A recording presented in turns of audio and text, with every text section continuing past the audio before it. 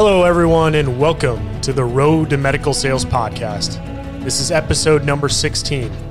Please press that subscribe button, rate us, and leave us a review so that we can continue to grow and impact as many lives as possible.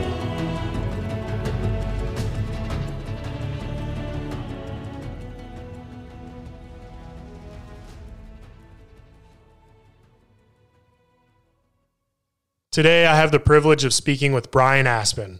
Bryan is currently the Director of Medical Education for Paragon 28. Bryan has worked for Stryker, Wright Medical, Smith & Nephew, and NuVasive. He has more than 20 years of medical sales experience. Bryan has accomplished many amazing things during his career, but we wanted to focus on what he has accomplished since March 2020 during these difficult COVID-19 times. For us, these are very eye-opening and telling of Bryan's perseverance and excellence in this industry. Since March 2020, Bryan has trained over 10,000 sales reps and surgeons, helped organize and execute the largest online foot and ankle congress, and he has implemented a new interactive hybrid training program. That being said, Bryan, welcome to the podcast. Thanks, Scott. Really appreciate it. I love this opportunity to come in and hopefully have an impact on some people that are looking to get into the medical device industry. Absolutely. Thanks for joining us. So to kick this off, tell us how you initially broke into the medical sales industry. I had a human biology major from college, and after college, I just got right into sales. I was working in the textile rental industry with a company called G&K Services, which is now owned by Cintas. I had a great sales training program, learned how to sell, did really well there, but I always had that human biology background back there that I had never really used. And I saw an advertisement in the newspaper one day looking for an orthopedic medical device rep, called the person up, and I actually said this line. I said, I know the difference between my acetabulum and a hole in the ground. And he laughed, and it was like, that was kind of the start of the whole conversation. And then it kind of went from there. He ended up hiring me. That's it. I've been in the industry for over 2 decades now. That's amazing. So you've gone from sales representative to sales manager to now the director of medical education for a major medical device company. Why did you make that shift from direct sales to sales education? I worked for an agency when I first started out. They got bought out by a big company in orthopedics, and they had a tuition reimbursement program. So I thought right away, here's a great way to give me a $30,000 raise. Get a free MBA paid for by the company. So I went and did that all online. And I had the idea that I always wanted to be in senior leadership someday at a company. And after I got my MBA, I started looking for roles that would allow me to transition from a rep into the corporate side of the business. And I found one with sales education. And so I started there actually. So I started just training sales reps and building them up, because I also thought I could be my own individual person, but if I eventually wanted to be in sales leadership, what if I multiplied what I did and got so many other people educated and up to speed on being a successful sales rep that they could go out and be successful? So not only could I hit quota, now what if I could get 20 or 30 or 40 people capable of hitting quota? So that's really was my impetus for trying to move over in that area. I was passed up for a promotion because I didn't have sales management experience. And this was all at that same big company. So I went back to the field as a sales manager, and there were some changes there too. I started working for an agency, and then that got took over by corporate again. They wanted to bring in their own team. And so things just didn't mesh that well. And then when I got this opportunity with the company that I'm working for right now, I'm actually in charge of all the surgeon training as well as all of the sales rep training. And I think that having that portion of the training together, the engagement with actual surgeons as well as the sales reps, really makes me not miss being out in the field at all. You know, there's some give and take there, and you're going to see some of the things in my story that I'll tell you about a little bit tonight that definitely focus on a quality of life difference between being on the corporate side and being out in the field. There's definitely a financial difference, but I don't really miss that because I really look at every single person that goes to any training experience that I'm in charge of as one of my customers. So I still have that good customer interaction all throughout everything that I'm doing right now. So During your many years as a sales representative, what did you feel was the most important component to keeping your customer base and growing your pipeline of the business? As a sales rep, I read this book called Secrets of Closers, and it came in this really weird looking blue cover.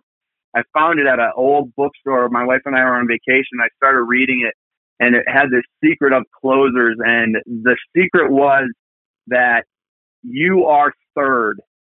And in this particular person, this author said, it goes God, customers, family. And as embarrassing as it is to say that sometimes, that I think the reason why I was successful and the reason why I was able to keep that pipeline full and continue to keep growing the business is that my customers often felt that no matter what, 24 hours a day, 7 days a week, they could get a hold of me on my phone. And I feel like that was such a contributing factor because I was in kind of a community hospital setting, and a lot of the reps either lived in a metro area that was 1 or 2 hours away north or 1 or 2 hours away south. And by being right there and being there for them all the time, being there on Friday afternoon, being there on the weekend, I felt like that built up the trust and confidence with them that no matter what, they could count on me. But I also want to say that customer to me doesn't just mean that surgeon. Customer to me is the charge nurse. It's the orthopedic team leader. It's the surgery scheduler. So all of those people were my customers, and they all could trust me, and they could all rely on me. So when it was that weekend or late night call, they knew that they could get in touch with me. And a couple of other things that I did too, just small little pearls that I think people could benefit from, is I would always go into that surgery scheduler and just tell them, I have the phone number for every single rep from every single company that you would ever want to get in touch with. If for some reason you can't get in touch with them, give me a call and I'll take care of it for you. So I would get calls all the time, multiple times a week, people just saying, do you know who the BioPro rep is? And I would say, absolutely, I know who that is. And I will give them a call and get back in touch with you, and then you can give them a phone call. In the meantime, do you mind letting Dr. So-and-so know that I have that same product? And I'd be more than happy to help them out. And in that way, by the time I Googled the phone number for that rep and got back to them, most of the time they would say, hey, Bryan, Dr. So-and-so does want to see it. Can you stop by? And I would bring my product by, and most of the times I would walk away with that case. So all those things are just staying very active, but building that trust. There's so many times where a lot of people really take the SPD or central supply people for granted. There have been years where they helped me hit quota. They boosted me $50,000 in 2 days in order to cross that finish line. There's been people in SPD where I had things dropped off at 11 o'clock for a 7:30 case the next morning, and I really needed to call a favor. I'd say making sure that everybody is a customer of yours in the whole entire medical setting, it was really helpful. I'm so glad you brought that up. Yeah, and Scott, I'll say one last thing about that too, getting back to the beginning of that where I said that I am third and sometimes my family's third. I have been in the unfortunate situation where sometimes my family said, will you please at least just treat me like one of your customers? So that's kind of a tough conversation to have, right? I'm learning more and more. And this company that I'm with right now, our CEO says that all the time, family first, family first, family first. It is, and I'm working towards that, but I just feel like I've been ingrained so much. My livelihood relies on my customers and my reputation and my trust with them. And my family has really been able to benefit a lot because of that. So they get it. And I just have to find a better way of balancing that. But that's one of the things, if you do get into medical device sales, that you're going to have to address. So getting in front of new surgeons can be difficult, especially when you're first starting out. How did you go about getting past the gatekeepers of this industry to speak to the new surgeons? I never really thought of him as a gatekeeper. I thought of him as one of my friends. And I think you need to start off that way. Make it a success just to go talk to that person that's sitting at the front desk with no other motive other than to go talk to that person. Maybe grab a couple of business cards out there so you can get the doctor's names and maybe their emails, and then leave. Start building that relationship. I don't look at it as a roadblock. I just look at it as another vital person. They're just as important, if not more important, than many of the other people that are in this whole entire web of people that you need to build relationships with. I think since we have COVID and since we have quarantines, and a lot of times you can only pull up into the parking lot and call in and then they have to come out. What I've been suggesting to people, and I've had some very good success with this just because our product portfolio is ridiculous.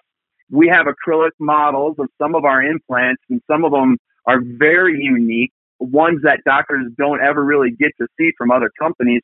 And we have these acrylic models. We have so many reps that have been hired since April that are out there starting to really make some moves right now that all I tell them to do is, while you're trying to get everything understood, take that acrylic model, call inside to the clinic and say, I have this model with implants on it that I would just love for you to show to the doctor. Let them take a look at it. I'll stop back after lunch and pick it up. Let me know if they're interested in taking a look at it. I tell everybody to do that and then come back at about 11:45 because that's typically when they're kind of wrapping up lunch, but it still gives you a little bit of time before they start seeing their afternoon patients. I can't tell you how many times I've heard successful brand new reps get cases, get meetings just off of dropping off those or whatever it happens to be in that acrylic model. So those two things, making the gatekeeper your friend and just invest some time building that relationship without even having that motive of trying to go see the surgeon, but then also being creative. And don't drop off a brochure that's going to go in the trash. Drop off an acrylic model or a few plate samples or a tray. Done so many of those things. I've done like 3 lunches at one time by doing that, where I'm actually sitting in one lunch and then the other 2 offices have an acrylic model and one has a tray, some really cool products. And then I come back after my lunch, get some cases there, go over to the one hospital with the acrylic, set up another meeting there, go to the last one, walk them through the tray for about 5 or 10 minutes. They're very interested in it. Get them to commit to doing their next case with me. And you just have to keep getting out there and hustling. I think there's just a lot of people that don't want to go out there because they feel like the gatekeeper is going to be too hard to get by. Don't let that be a roadblock, or your career in medical device can be pretty short. I love that approach, just building a relationship first. Especially right now, there's a lot of people that can't change anything. Hospitals don't necessarily want to make major changes right now. They want to kind of keep things as they are. And plus, there's a lot of contracts in place. I think it's a great time, and I can't take full credit for this. There's another podcast that I love to listen to with Jeffrey Gittimer, and he talks about just touching base with every single one of your customers. Take a month, let's say November, and you're going to call 6 of your customers per day and get through your whole entire list and just ask them how they're doing. Don't try to sell them anything. Don't do anything like that. Just build that relationship back up, because we haven't been able to have enough face time with them. We haven't been touching base. They may not be buying anything from us. Let's just start building that world back into reality so that we can have those open lines of communication again. That's great. So I'm going to change it up a little bit. In medical sales, how important is bringing value, problem solving, and asking the right questions? Do you have any strategies or tactics that you would employ in the field when you were a sales rep that allowed you to convert new business? Really glad you asked that question, because those 3 things that you say there are the key differentiators between a rep that's going to be that most senior 20-year rep or somebody who's not going to be around in a couple of years. I really think that bringing that value to them, and by bringing value to me, if I want to just break it down real quick, bringing value would be making sure that you have all of your products there, right, that they requested for the case. Maybe bringing a little backup, plan B or plan C, things that they didn't really tell you about, but could possibly be something that they could use. I also really was the person who would look up journal articles and bring those to every single case, because no matter what, somebody would say, hey, what's new with your company? You better have something to really bring value to that surgeon with that question. And a lot of the surgeons don't have time to read the periodicals. So by having an article to discuss or something like that, I was bringing value to them. They knew that I would bring those types of things. And as far as problem solving goes, I had one doctor that absolutely wanted to use my product. He said, Bryan, I know it is better, but the other rep knows where to find some suction tubing in the core in the middle of the night if we drop our suction tubing. And I was like, oh my goodness, I can definitely do that for you. If that's the only thing that's keeping you there, let's walk over to the hospital right now. I'll show you exactly where the suction tubing is. But it's those types of things, a little bit of problem solving, or, okay, our screwdriver dropped on the ground. What other companies have that screwdriver in their set? You know, things like that to try to help bail them out of having to stand around waiting for something to be flashed. And in today's day and age, nobody wants anything flashed anyways. Asking the right questions is going to benefit the doctor as well as yourself. The doctor is going to get exactly what they really want if you're capable of asking really good questions. And you're never going to be caught standing there in trouble thinking, well, you didn't tell me this, so that's why I didn't bring it. So knowing how to ask those right questions is super important. I tell a lot of people in my classes that the bar is actually really low to start building trust and confidence in your customers. And there's really just two things that I think are the key to building that up with people. And number one, just do what you say you're going to do when you say you're going to do it. If everybody did that, it would be a much tighter race between the sales reps. But there's so many sales reps that won't even hold themselves to that standard. So that's level one. The other one is just show up and work hard every day. And I find so few reps that are willing to just do those two things. If you do get a job in this industry, write those two things down. Do what you say you're going to do when you said you were going to do it, and show up for work and work hard every day. Those two things are going to take you very far. There's going to be times when a case didn't go as well as you thought it was going to. Somebody's going to yell at you. You might get kicked out of the room, but you still have to keep moving on, continuing to build that trust. Everyone knows that a rep can't be perfect for their whole entire career. But I think what doctors like is when you're honest with them, and that definitely helps build up that trust. Those were spot on, man. You were getting me pumped over here, ready to hit the streets. Yeah, I mean, so I actually taught a class down in Colombia.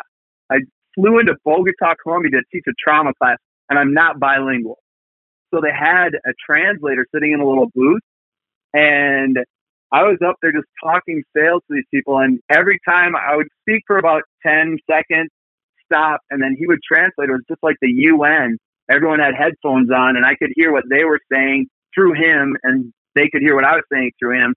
And at the lunch break, he was like, Bryan, I can tell you're passionate about this stuff. You got to slow down just a little bit, please. That's awesome. So being in the medical education division now, you're responsible for new hire training. I'm sure you see trends amongst your top performing reps. Most of the people that are the top performers are the ones that are really willing to ask questions. They don't put themselves out on an island. They know that there's resources out there, and they take advantage of the resources. And Scott, you know, the top reps, they know every single product manager's phone number. They know them by name. They say hello to them when they're at the national sales meeting. They build all these kind of internal relationships. But you kind of build all of that up by asking really good questions. So if you don't know something about one of your products, or you don't know something about a competitor's product, you better know where you can go to ask those questions and get those answers, because your surgeons are going to require that of you. And the really good ones ask that question once and then never ask it again. So you don't have to continue to keep asking that question. You have some type of a notebook, some type of an app on your phone where you jot everything down, and you have this resource to go back to time after time after time. And I would say also the top reps are really students of the game. So they really understand that. And I say this to the classes, there is no higher level of selling. You are at the pinnacle of this industry. You're not in the minor leagues of selling. You're in the major leagues of selling. You're in the NFL of selling. You're in the Broadway of selling. whatever resonates with you the most. There is no higher level. So you have to take it that seriously. I've had people that came through class that were fitness models, and they had to like measure out every single ounce of protein at training and all these other things. And they were getting ready for competitions, and they had to go to the tanning booths, and they had to do all these other things. And I just had to sit down a couple of them over the years and just say, when you go to one of those fitness contests, can you tell who's cutting corners? And can you tell who hasn't been 100% dedicated to it? And they both said yes. And I just said, you know what? When it comes to selling, your managers can see the exact same thing. They can tell when somebody is fully engaged, fully invested, not cutting any corners, not living a split lifestyle, but they're living a lifestyle of a medical device rep. And I think it really stands out. And I think those people that are super successful in it kind of do that. I mean, I feel like I have a lot of really good suggestions for them. Like, I'm huge on taking notes every single time you're talking to somebody. When you're talking to a surgeon, and I think the very successful reps take notes, whether it's just jotting down, oh, I heard this doctor say it was their anniversary this weekend. I guarantee you I'm going to say happy anniversary to that person next year. All right?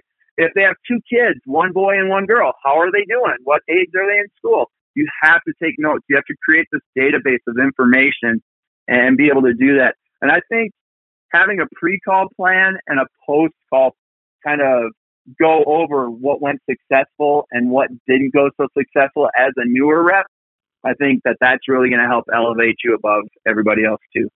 You can learn from your mistakes and keep improving. Yeah, absolutely. And then hopefully you're like, wow, that one went great. I don't have any mistakes. That was great. This might be rewarding for a lot of the people that don't finish valedictorian of their sales training class. I have never seen a high correlation between the top sales rep in sales training, as far as grades go, and success out in the sales field.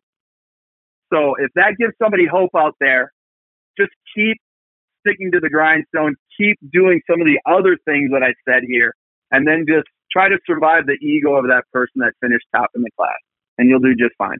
So lastly, what is your best advice for those that just landed their first medical sales job? How real do you want me to get? Yeah, so a lot of times during their associate period or during just getting started, they're doing ride-alongs. They see how easy it is to get into clinics. They see how easy it is to access surgeons. Everybody's waving at the rep that they're with, and it's just so easy.